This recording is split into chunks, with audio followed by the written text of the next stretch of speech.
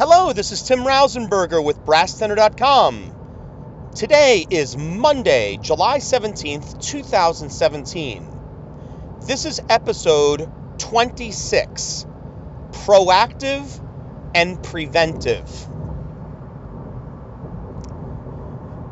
I decided to use both of these words because I think that they work hand in hand with one another as it applies to teaching, education, and, well, just life in general.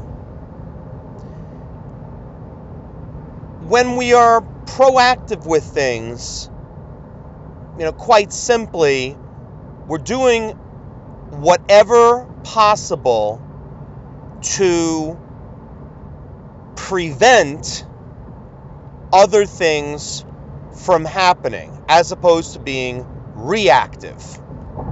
An example would be calling a parent up and letting them know right away if you're seeing an issue with behavior, rather than being reactive and waiting until the behavior's been escalating and opening yourself up to a Pandora's box that the parent may unleash on you by saying, well, why didn't you call me sooner? To which you're not going to have much of a response to that. Saying that you're too busy implies that you're too busy for their child, and that's not going to get you anywhere. That'll just make things worse. Being proactive and preventive in the classroom and in life simply reduces stress and makes situations more safe. I'm just going to throw out just random things, and hopefully you'll consider using them in some way in either your classroom or in your lives.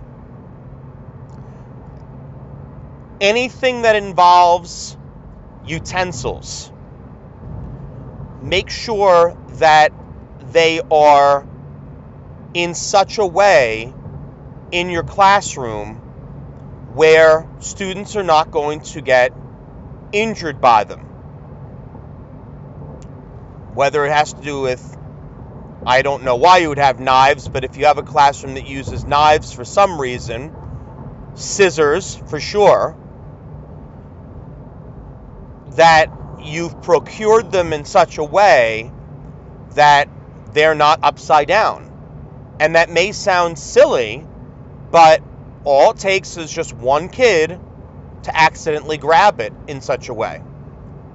I had a situation with rhythm sticks in a general music class earlier this year, where I actually had the kids very carefully not run their fingers across the rhythm sticks, because these were older sticks, but just carefully tap the area of the stick and not run their hand.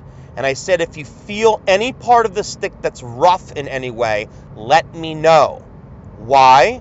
Preventing splinters. And yes, did I check the sticks in advance myself? I did. But when you use those wooden sticks over and over and over, eventually there's a possibility that you could get a splinter.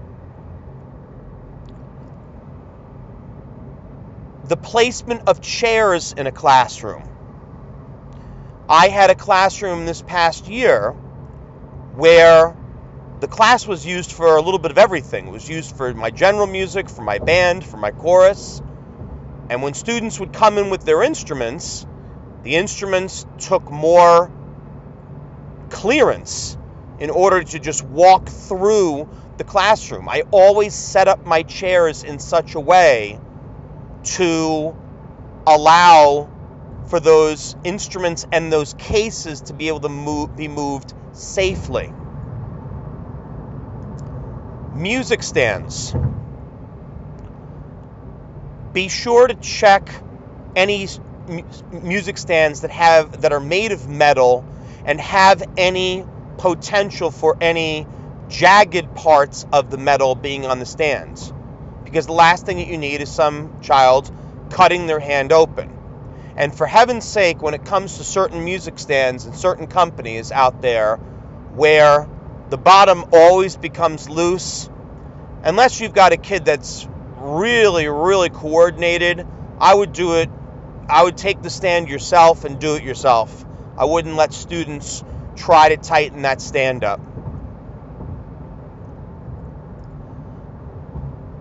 When it comes to things that are hanging up, make sure that they're also very secure, that you're not going to have anything that's going to potentially fall.